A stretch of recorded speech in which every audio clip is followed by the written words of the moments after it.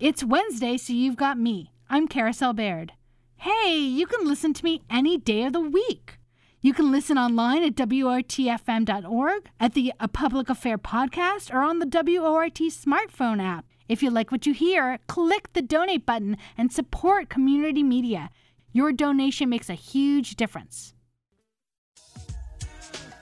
6'6" above sea level. I grab the mic because I like to take you to another mental level. Low power frequency radio modulation. The big sound from underground. We bring the truth to places. Hello, everybody, and welcome to A Public Affair.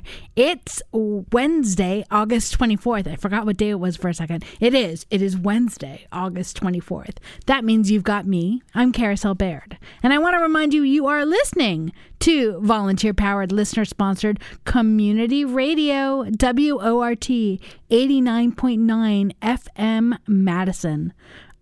It's a fabulous show today, an important conversation. It is back to school time, August. We're all getting ready to send our children back into the school room, the school education, handing them off to our amazing, amazing teachers, hopefully our amazing public school teachers. My kids have been going into public school here in Madison. My husband and I both are public school grads, and there's a teacher shortage, unfortunately. When we talk about back to school and we talk about all of these struggles that our schools are facing, what we really sometimes forget to talk about is what it's like to be a teacher in our public schools.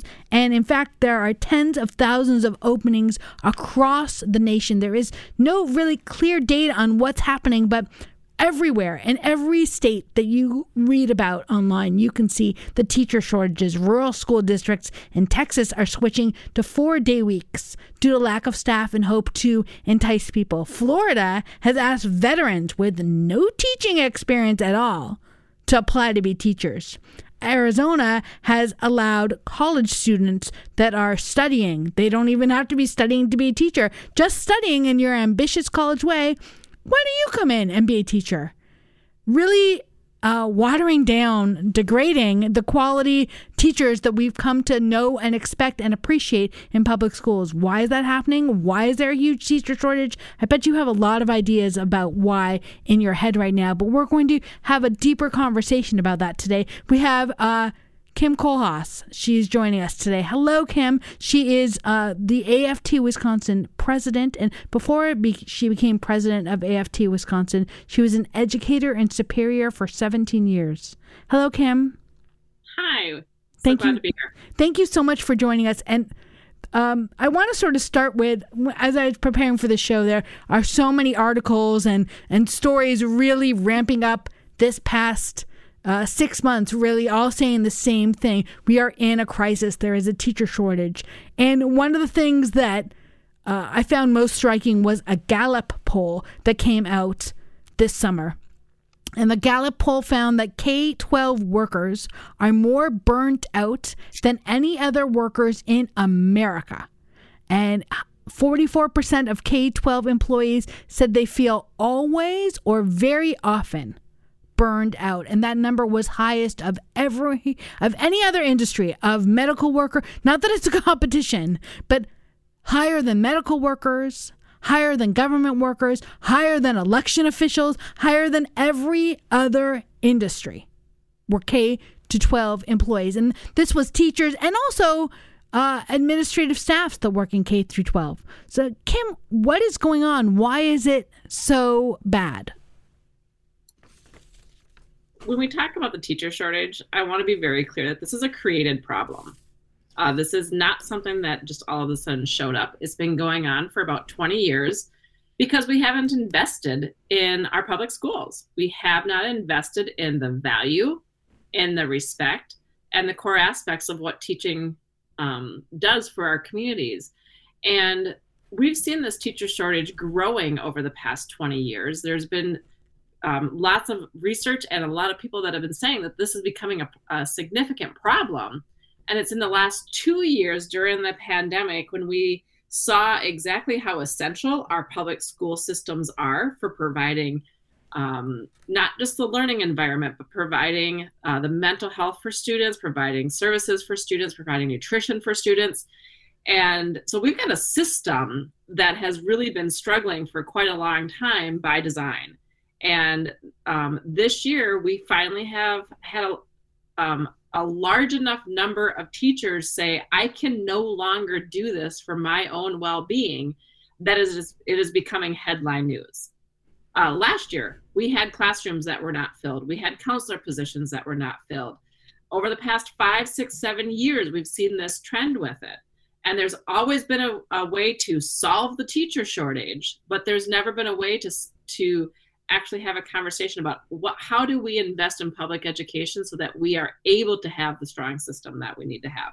And we're seeing just a breaking point that has become very public for a lot of communities. And are you seeing this also amplified in Wisconsin? I know the conversation that I've had in the past few weeks with teachers here in Madison. I work in local politics, and I have been connected with a lot of teachers. My kids went through the Madison public schools, are still there.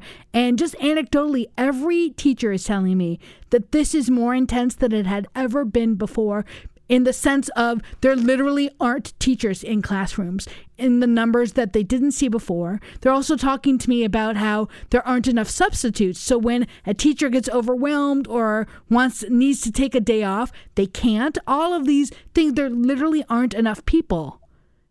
Are you seeing that across Wisconsin? I see that in every school district, whether it's one of our larger districts that have more teachers and more students, or if it's our rural communities. There were many rural communities that did not have school counselors last year. And when we talk about the mental health crisis of these students, and then you don't have a school counselor there to provide the support, the substitute issue is a huge issue in our districts.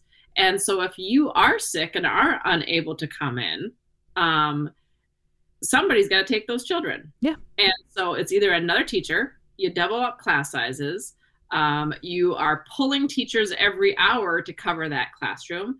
And all of those aspects of it changes the quality of instruction for the students that day. It ends up just being a safe place for kids to be and not about learning. Let's talk about sort of piece by piece. There are so many prongs. Let's really break it down, Kim. Where should we start? Do we want to start with the politics that have entered the classroom, how classes are now, it seems, a political forum.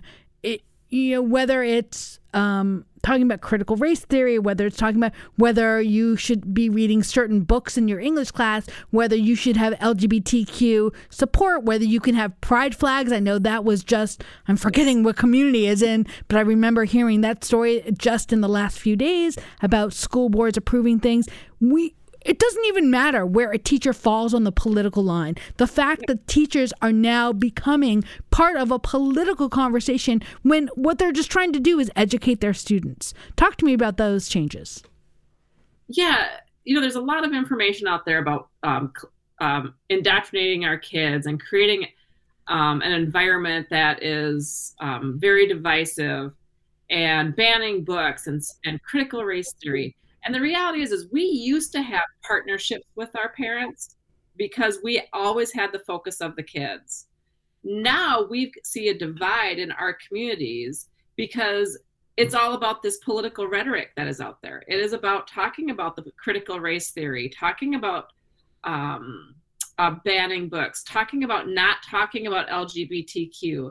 The conversations used to be, how do we work together to make sure that our schools are safe for everybody, that our schools are have strong programming and strong curriculums. And we used to have that partnership there. And now we've come up with this divide, and we're seeing it at a lot of our school board meetings across the state, where you're having conversations about which books are going to be banned. Can you have a pride flag? Can you talk about pronouns? Questioning the integrity of instruction, questioning the integrity of the teacher that's in the classroom. Correct. And really being very judgmental based on things that are not happening. They're baseless claims about what's going on in the classrooms. And so when you're a classroom teacher who's really looking out for the best interest of every single child that's in your building, and then you see these attacks that are happening and you see them from the parents of the students that you're working with, it becomes very difficult to maintain your mental well-being while still being in the classroom providing all of these supports. Well, and so much of it is teachers have so many roles, but part of it is to be allies with students, to be, another adult that is there to problem solve with students, to talk through things. School isn't about 1 + 1 is 2. Now memorize that. Okay, here's the alphabet. Now memorize that. It's about critical thinking. It's about analysis. Why do we do things? Why are we reading this book? Why is this important? Why do people disagree with it? All of that, that's the foundation of critical, successful thinking for everywhere you go in life. That happens in our schools. Yes. Well, and our schools are very diverse. We have people from all sorts of backgrounds, all sorts of abilities. And they all have a place in our school. Yeah, and it's a wonderful environment to interact and to learn from each other. And we're not seeing that at the moment. We're seeing a lot of attacks, a lot of judgmental conversations. Even when parents are coming into the classrooms, they're coming in with an eye for catching you doing something wrong in the classroom. And so it becomes this environment of unsafe for everybody, unsafe for the instruction, unsafe for accurately teaching the curriculum, and unsafe for the students if they're not feeling that they are protected and have a place to be. And that sense of belonging is really struggling right now. And there's just this utter level of disrespect. Just exactly what you're talking about. Do you feel that in Wisconsin, this is derived from the level of disrespect that began during the Act 10 conversation, where all of a sudden, it was the first time, now, right, I'm not a public school teacher, I'm not an educator, so I may not have been paying attention on the minute level, but it was the first time that I saw on a public conversation whether or not we think teachers are hard workers or if they're lazy because school ends at 3:30 in the afternoon. The first time I ever sort of heard this kind of disrespect of the work that teachers do. People saying, right, they don't work in the summer, they get the summers off, what a cushy, easy job. It just sort of blew me away when the Act 10 conversation started in 2010. The level of disrespect, was that there all the time? Did Act 10 sort of amplify those conversations? What Act 10 did is it brought it to our schools because we have had legislation for a decade before that was disrespecting public instruction. We had the Reagan era with No Child Left Behind, with the constant testing, with expansion of voucher programs where you can leave your school if you don't like it. Mm-hmm.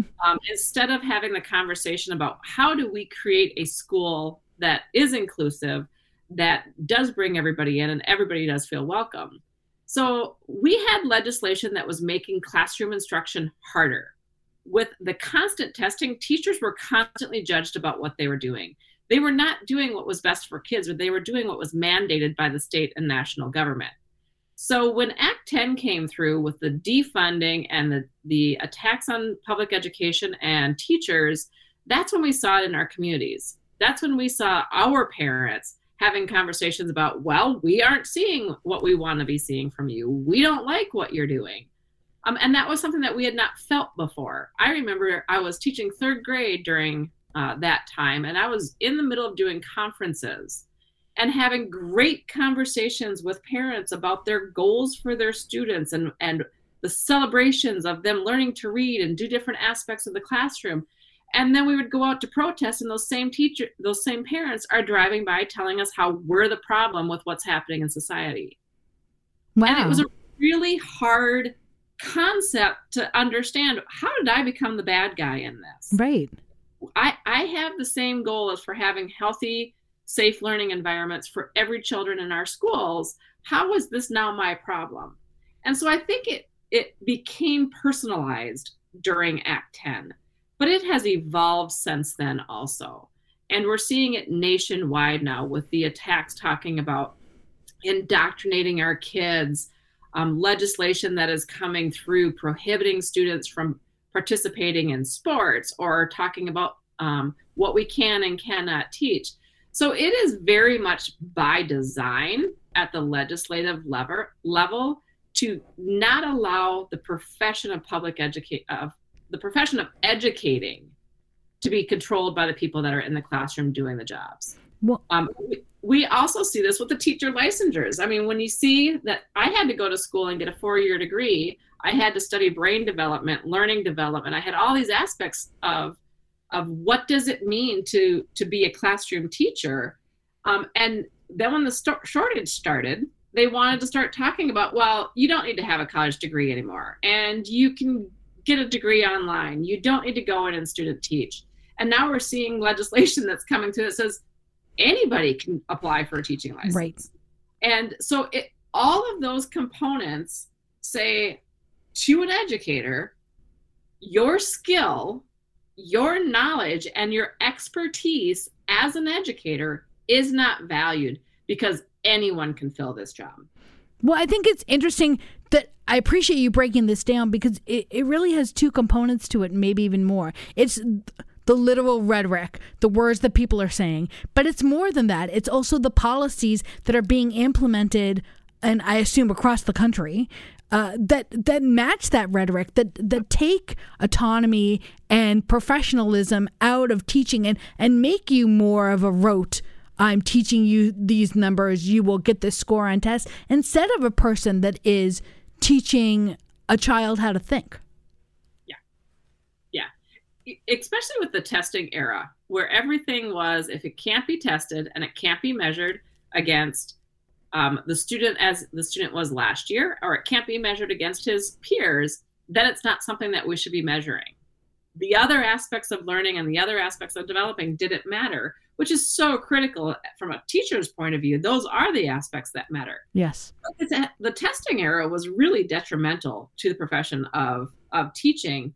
I remember we had to, during that testing window where you have 2 weeks where every child has to be tested, we had to schedule ourselves to be in the computer lab so that the students had access to taking this test. And sometimes the only time available to be in the computer lab was during the lunch hour. So you're asking a student to sit down at a computer, take a high stakes test during their lunch hour, and all they're thinking about is, am I going to miss lunch and recess? Right. Which you need to be successful. You need to take a break. You need to move your body. You need to get some nutritious food and health in you. Yeah. Exactly. And I remember standing there working with these children, trying to encourage them, keep going, keep going, keep going, when I knew what I was doing to them was not healthy for their brains. I knew that wasn't the case. And so that's where, as a professional, I started to see I was losing control over my pedagogy of what I knew was best practices, was best instruction, and developmentally appropriate. I was losing control over that because of things that were happening at a state and a national level. It's interesting to see how, right, the foundation was there from, I mean, what you're talking about during the Reagan era, the 1980s, and how it's exacerbated and gotten to where we are right now. We're talking with Kim Kohlhaas. She is the president of AFT Wisconsin. We'd love to hear your questions or comments. Please join the conversation. What do you think about the status and respect of teachers in Madison and Wisconsin and beyond? Area code 608-256-2001, extension 9. That's the right number to call. We have Nate and Rochelle in the studio. They're ready for your calls at area code 608-256-2001.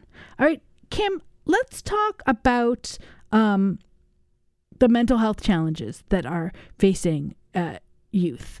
Particularly, we have talked about on this show, but it's been a national conversation about the 3 pandemics that have been happening in America, right? The racial justice pandemic, which is absolutely impacting all youth when they come into our schools. The COVID pandemic, which is absolutely impacting, of course, everyone when they come into our schools, but also the mental health pandemic.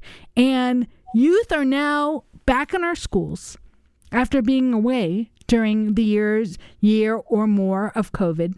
And the level of social awkwardness, the level of anxiety, the level of not knowing how to interact with each other, the rise in fights and violence that are happening. This is, I'm shocked at people that want to point to our Madison Public Schools. This is a national issue where we're seeing more violence in the streets. We're seeing more violence in every public school. We're seeing that there is a mental health crisis. Our schools are coming in and it's, oh, hello, teachers. You've been stressed and overwhelmed and dealing with your life during COVID. And now you have to teach to students with this additional challenge and no additional resources. Yeah, absolutely. One of the things that I found really frustrating is the phrase learning lost. We heard that nationwide, oh, we've got to get kids back into the school because of all the learning that is lost. No, this is an entire generation worldwide that lived through something that's going to unify them forever. Yes.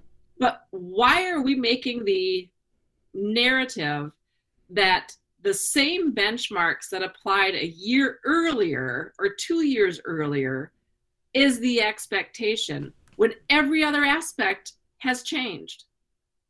And so it wasn't learning lost, but we brought kids back to school with this community and political narrative. You're already behind. You're already insufficient. And the teachers had to bring this together with less resources, with less support, and with this entire structure of these higher needs than we had ever seen before. And we already worked in high needs communities. And then we had at the state levels, don't forget, this is the week to do your statewide testing. Like, you've got to be kidding me. These children are still adjusting to the social environments of it. Everything about our lives changed during COVID, but we expected the school system to be completely functional as it was before. And that's just not the reality that we brought these kids into. So I think we set them up with a narrative that they are unsuccessful. And the teachers in the classrooms had to change that narrative, really advocated for slowing things down, regrouping, and making sure that we have this connection, the relationships, and the stability in the classroom so that we can pick up where learning was and move it forward. And that's just not what the opportunity was given to us. And our students suffered because of it. Did you see pressure also from parents? I mean, I know there was so much fear of, God, when my older kid was in this grade, everyone with more than one kid was comparing where their older kid was at one point, and now the younger kid who had gone through a couple years of COVID, they're like, they don't know what my older kid knew at this point. And this level of paranoia and concern that our kids won't be educated, they won't be smart enough. How were teachers supposed to handle that? Well, and I think of it this way. If you have a student who had a major health issue and was out of the classroom for 3 months, do you welcome them into the classroom and say, you're behind everybody else, sit down, we're going to catch you up in the next 2 days? Right. You don't. No. You meet that child where they were. And educators were not given that opportunity during COVID. It was very much of, this is where they were supposed to be, get them there immediately and prove it. Well, and let's talk for a second about the fact that teachers didn't have enough resources to deal with youth that were with mental health challenges and family challenges. I mean, kids come to school not well fed. Kids come to school with all of these medical and mental health challenges, not enough time to sleep because, right, their house isn't in a quiet space. They're doubled up, they're tripled up. These were all the challenges that existed before COVID, and there wasn't enough funding then, and there isn't any additional funding now. Yeah, our schools are really the stability for some of these students. And for the majority of the students, that stability is so necessary throughout their lives. I remember being a classroom teacher, and on Fridays, I had several students who were unsure what their weekend was going to be like. Mm-hmm. They loved their Monday through Friday routine because they knew what they could expect out of their world. But on the weekends, they didn't know what that was. And in the summertime, you could see that anxiety build for those students even more because then they were going to have multiple weeks where they were unsure about their world. So during COVID, we had students that were not only dealing with that, but their households were dealing with things very differently than we'd seen before, whether the families were working more or not working at all. if they were laid off and had no income coming in, how the families dealt with their mental well-being, how the families dealt with students and daycare and all aspects of life, in addition to the fact that they may have family members who are really sick because of all of this. So the stress level and the anxiety of every individual during COVID was really difficult. Then when our schools reopened to provide that structure of stability for both the mental well-being and the academic well-being, we focused primarily on the academic well-being. We did not have additional resources for mental health. We did not have additional counselors. We did not have downtime to just build relationships and interact with each other. It was very focused on the academic world. And that was really difficult for the students. And of course, they're going to lash out. Of course, they're going to be in a system, or they're going to be in a position where they're still in a fight or flight mode in their world. And you're putting them into a position where they almost have to fight. That's what they're doing in some level. And I think that was a huge injustice to what we did when we started bringing students back again.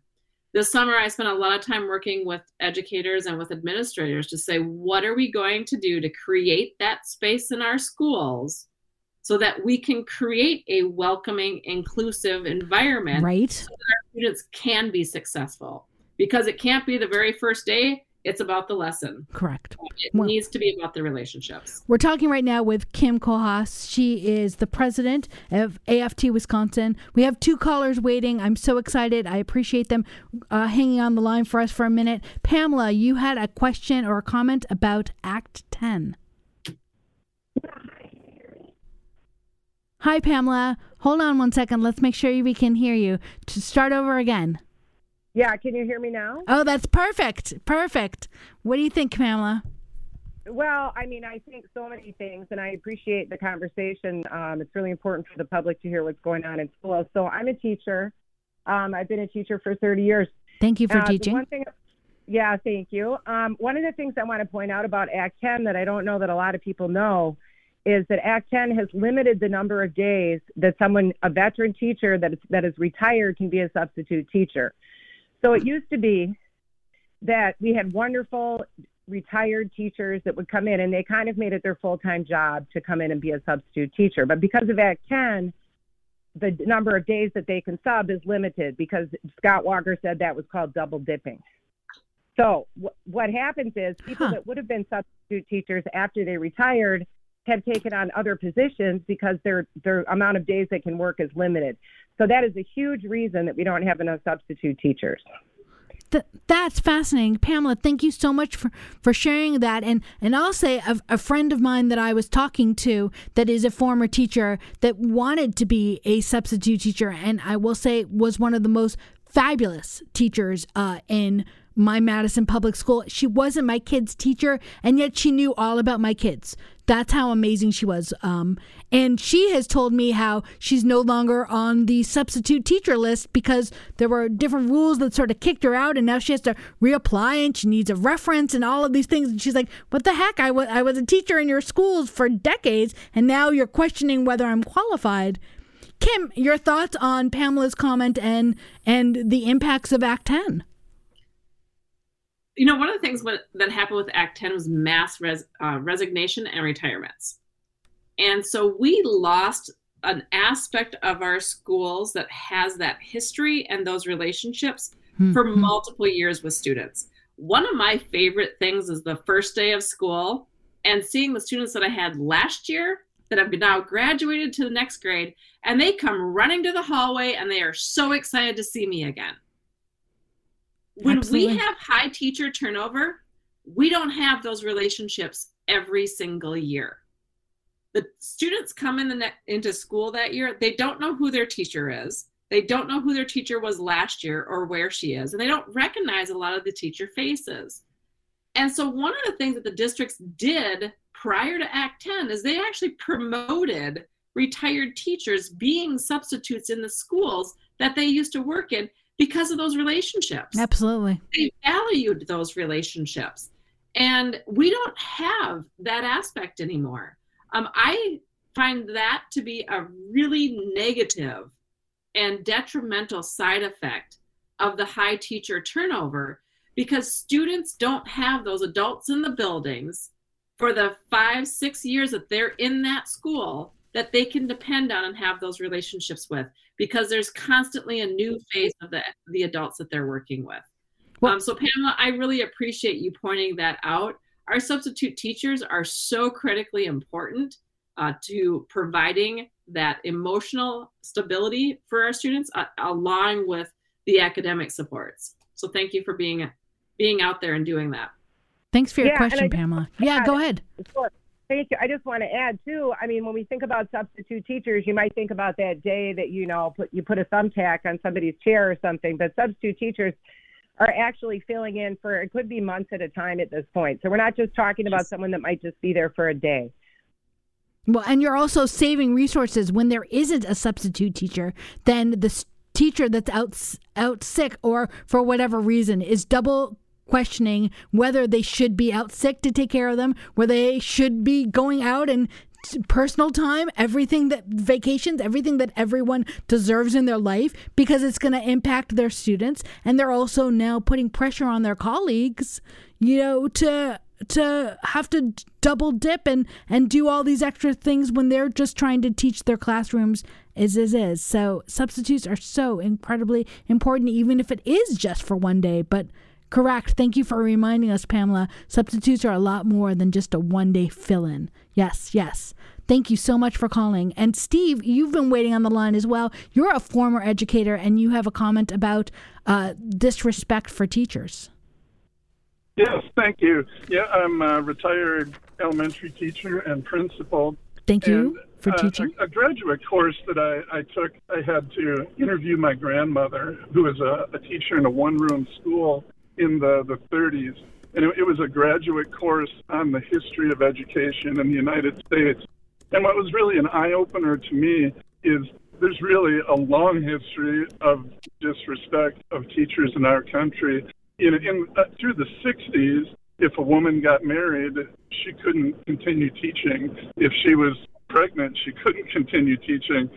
Just underpay and disrespect isn't something new. And so I wanted to add that to the conversation, that unfortunately right-wing politicians vilify education, and it's easier for them to do that because it's predominantly a profession of women, and they're targeting that and going after that. It's unfortunate, but I think it's a factor that I wanted to bring into the conversation. Steve, I really appreciate you making sure that we remember the level of misogyny and sexism that come in with the disrespect of the teaching profession. Obviously, fabulous people that don't identify as female, like yourself and many others, are fabulous members of the teaching profession, and thank goodness for them, for everyone. But disproportionately, the teaching profession was, right, because the history of our country, it started out as a profession that educated women that wanted to have a career could be a part of. So it has this whole huge level of sexism and misogyny in it. Kim, what are your thoughts on the level of sexism that plays into all these conversations? It's interesting because a woman could be a teacher until she wanted to have kids or be married. And even that, it was controlled as to what she did during her personal time. It was controlled as to where she would travel in the community and who she could travel with or be escorted with were some of the rules. It's really interesting when we take a look at the evolution of it. The only way that we were able to push back on this level of disrespect was to unionize. And that's what you see across the state is we have a strong professional education union, both with AFT and with NEA, where we demand a high level of respect. We demand a high level of investment and a high level of value of public education. It's so much more than just the individual, but we see that across the state, and we see that across the nation. But we're seeing that now when we see teacher strikes, like right now we have a strike going on in Columbus, Ohio. Their buildings are falling apart. Their roofs are leaking. And the educators have gone on strike to say this is not acceptable learning conditions nor working conditions. Mm-hmm. And so it's the unions that have stood together and unified around these issues that have created a more equitable and more respectful workplace when it comes to public education. And a lot of that changed during Act 10. Yes. Now that we don't have a collective bargaining contract, there's a lot of things that we're seeing revert back to the way things were at the turn of the century. And I know in my contract, when I was in the classroom, my contract was 28 pages long. And that included everything from working conditions, but it included my prep time. It included my class sizes. It included my collaboration time with my coworkers. And now we don't have those aspects of it. So we're fighting every day with our administration for our professional needs. And that's one of the things that is draining about it is we want to be really good in our classroom, but we need to have a system that has enough integrity to allow us to do that. I never knew women were paid less because everybody in my union was paid the same. And so I had no idea until the last few years that women are still traditionally paid less than a male in that same position. Same job. And unions are the great equalizer of that. Thank you, Pamela and Steve, for your great questions. If anyone else wants to join the conversation, we would love to hear you at area code 608-256-2001, extension 9. You can always pass a message on to Rochelle and Nate in the studio if you don't want to join us on air. But, of course, we'd love to hear your voice on air as well. Area code 608-256-2001, extension 9. All right, Kim. So many more things to go through. Let's talk about funding. And I feel like funding is two conversations, how we pay our teachers, but also how we pay our schools. So let's start on the big picture first. There's been an intentional effort to defund our public schools. And our administrations are having to do more with less and less money, making impossible decisions of who should I cut, not who deserves and where do I think money belongs, but what can I cut that will hurt the least? Talk to us about the impact of the defunding of public schools. It's done two things. It has created a larger divide of inequality. The inequality was there when schools are adequately funded, but we definitely see that your success in a public school or your resources, infrastructure, and student-teacher ratio in public schools is dependent on your zip code because of the funding formula in this state. And that's not sustainable nor equitable. And we're seeing that divide with it. And what happens is we've got families who are really frustrated by things that they're seeing in their public schools, such as having leaking ceilings or such as having a lack of resources. And so the families are looking for a different option, which is where we've got the second system of financial support in the state by the voucher program and the charter school systems. And so now you've got two systems that are competing. One of them in public education is statewide and open to everybody, but then you've got this system where parents are looking for something different. And so we've got a huge inequity in what is happening in our schools. And then you've got legislation with the high stakes testing, with the federal and the state mandates that need to be administered and managed.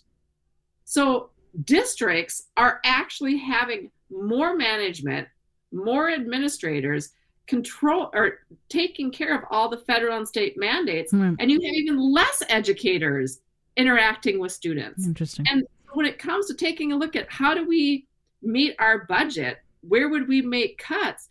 They can't make the cuts that have been federally and state mandated. They have to have those aspects of it. So they have to cut programming. They have to cut resources. They increase class sizes. They decrease programming. And we even see this divide in our athletic programs. It's not the same statewide with what it costs for a child to participate in a sport. It varies based on your district's ability to fund that sport. Right. So even those aspects of things create a huge inequality in our systems. And the funding has to be taken a look at.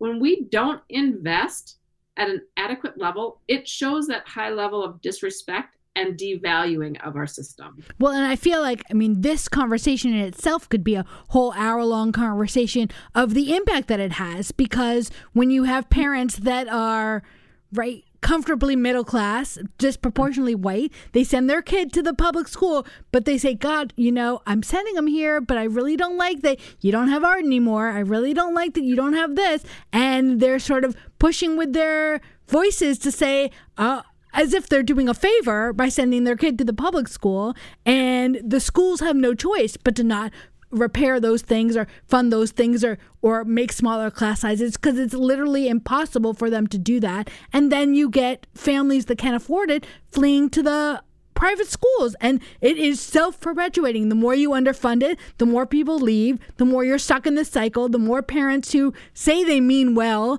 and I think they genuinely do mean well, but then you get in the system where they're part of the problem too, because they're trying to advocate for their child, and it's an unending, you can't succeed. Yep, it's a huge cycle that, and this is where our teachers are created with it. And funding is complex. We are a system that is based on the value of your home is going to determine the quality of your public education. Ridiculous. And the entire system is set up for inequality. Right. And so we have to have a deep conversation, and these are bigger experts in the content area than I am when it comes to this. How do we fund our schools? I know that every year when we've got a state budget that comes out, I look at what my per pupil is going to be for my classroom to know whether or not we're going to be able to be sustainable or not. And that should not be the determining factor. Can we have Terry holding on the line for us? Terry, you wanted to tell us a story about teaching. Go ahead, Terry. Yes, just kind of amusing. My mother was a high school teacher starting in the early 70s. And two things about her teaching was at her first evaluation, the principal had nothing to say whatsoever about her pedagogy or her relationship or whatever. The comment was that her stocking seams were not straight. And the other thing is the entirety of her teaching career, it was required that her hair dyed. And her father had never seen her with natural colored hair, and was just shocked, thought she'd bleached her hair when she retired, and was able to let it go to its natural silver. Fascinating. That's how teachers used to, their appearance even was paramount. Well, thanks for sharing that story with us, Terry, and just sort of to remind us the controlling and uniformity that, a level of misogyny, of controlling over women, but also a level of, infantizing the teaching profession, infantizing the youth. They are youth, but they do not need to be infantized by the government telling them, what they can and can't be. Just really fascinating. Thanks for sharing that, Terry. Now, Kim, I wanted to talk to you about, we've talked about all of these things. We can talk even more. We haven't even gotten to teacher salary. We haven't even gotten to school violence and school safety and school shootings. But before we get to that, if we don't have enough time, a question I wanted to make sure I asked you was, do you think this is intentional? The rhetoric, the underfunding, is there a level of intent to see our public schools fail? Yes. Mm-hmm. And I'm not sure how much to elaborate, because it's a yes. I think it's an obvious question, but Yes. I wasn't sure what you were going to say. So yes. So then with the answer being yes, and I thought it was obvious, and to hear from you so easily that the answer is yes without hesitation, what do? How do then we, on some level it's good because we know what the problem is, that there's an intentional effort to do all of these things. But they spread it on so many levels, defunding, attacking the level of respect, attacking the dignity of teachers, changing the curriculum and requiring you to teach for the test, refusing to acknowledge and fund mental health support for families. Everything that happens outside in the world, housing discrimination, race discrimination, tension, the lack of people to get their basic needs filled, the lack of people's ability to afford food, and hunger and homelessness and poverty, that all lands literally in the classroom seats in front of a teacher. What do you want our listeners to know? How can they solve and be part of the solution? I really think it comes down to having a conversation about what we value, what we want for quality instruction, and then making the decision to invest in that. But that's not going to come from sitting down having conversations. That's going to come from some of the debates that we're seeing right now across the nation. We've seen it with teacher strikes in West Virginia, Colorado, and Arizona. Teachers are saying, there is a problem. It needs to be addressed for a healthy solution. Right now, the solutions that we have is to continue to cut, to modify, and to lower the quality. Teachers and teachers' unions are saying that is not acceptable. But the reality is we have parents who want the same things as teachers do. But we're screaming about two different things. But the reality is we want the same things for our kids. We want every child to go to a safe, quality school. They want to feel welcomed, and they want to have the resources needed to be successful. Let's start with that conversation. That's what we want. How do we move from there? So making sure that we are working towards the goals. The kids are our focus. And when we lose focus of that and we start nitpicking and pitting each other apart, that's where we're ending up with this destructive system that's in place. So I think it's really important for us to have conversations in our community, build those relationships because with the folks that share the same values of what we want to see for our kids, and then quite honestly, fight like hell for it. We fight like hell for it in our communities, at the voting box, and with our legislators. We need to start building a system that invests in public education so that our students and our future citizens and voters are healthy and strong and well informed. And that's what we're fighting so hard for. Kim, are you seeing any hope? I mean, sometimes the benefit of hitting a low is the galvanization of people. Yes. We're definitely seeing that in the pro-choice and anti-abortion and pro-abortion communities of the impact of Roe, feeling like that's such a low. Do you feel like that's a conversation that's happening now where people are starting to galvanize and be more vocal about the needs of public schools, which we've discussed has been there for decades, but perhaps is finally coming to a head? Well, and I think that's what it was. I think there was lots of little conversations, lots of opportunity to say, I don't want to hear about that. I don't want to talk about that. Lots of uncomfortable moments that weren't big enough to want to change. But now we are at a huge pivotal point where everybody is seeing this is massive. And what are we going to do about it? We can continue to dismantle it, or we can actually choose to build it. And that's what we're seeing right now. And we're seeing that all over the place. Columbus, they're on strike with community and parents. It's not just the teachers that are out there walking that picket line. It is parents and community members. There are communities in the state of Wisconsin, even this week and last week. We have school board meetings where we are standing in line with parents and community members, city councilmen, mayors, community partners saying, this is what is needed for our schools. We stand unified on a lot of these issues. We need to make sure that we're diligent about the work that we do to continue to highlight this is what we're fighting for. We need to stop fighting against. Well, I love hearing that. I was on the county board for 16 years here in Dane County, and I remember people always say, what are the biggest issues and what's going on? And I would say education, even though that's something I don't have any control over as an elected official on the county level. I do have control just as an elected official in general. And when I talk to people, they don't care that the county government has nothing to do with public schools. If I ask them what's the biggest issue, they talk to me about my concern for the public schools. So that's so important to hear, everybody on every level sort of uniting towards that. Kim, do you think there's any one particular place where it would be the best first step?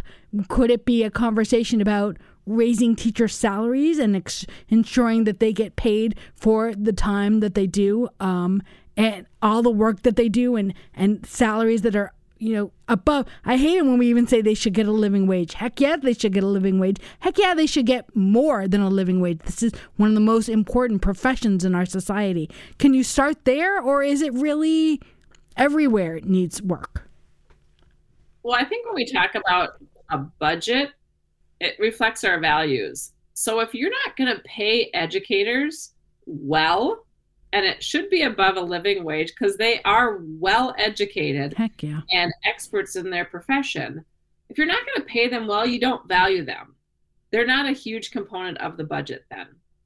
And so I do think that is a part of the conversation, but it really is what is needed for the outcome of all students being successful and being welcomed in our schools. What's needed? It's a combination of things. Pay and salary is there. Training and professional development is there. Resources are there. Buildings are there.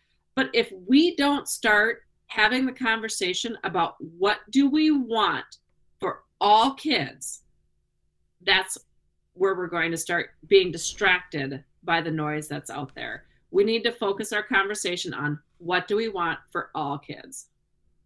Well, it has been fabulous talking with you, Kim. Thank you so much for joining us. Thank you so much for your leadership and your voice. There are so many pieces. I mean, again, we didn't even talk about school safety and school violence, but there's just so many challenges facing our students, and it's so important that we let them know that it's more than just a pat on the back, although our teachers deserve a pat on the back, but we need so much more. This has been a really important conversation. Thank you so much, Kim. Thank you for the space and highlighting what's happening in our schools. We need to have these conversations about the realities so that we can address them and look for solutions. It's been fabulous talking with you. Kim Kohlhaas, AFT Wisconsin president. Again, thank you so much for joining us. And a huge thank you to Rochelle for producing today's show, Nate for engineering, Mary Jo for answering the phones. Thanks, everyone, for joining us. We will see you again next week. Reminder, you are listening to volunteer-powered, listener-sponsored community radio, WORT 89.9 FM Madison. Treason, we broadcast in sedition, like the Wall Street morning afternoon edition, commandeering airwaves from unknown positions. Live and direct, we come and never pre-recorded, with information that would never be re-reported. Disregard the mainstream, media distorted. We come and listen and supported. Live and direct, we come and never pre-recorded, with information that would never be reported. Disregard the mainstream, media distorted. We come and listen and supported. Ha ha. My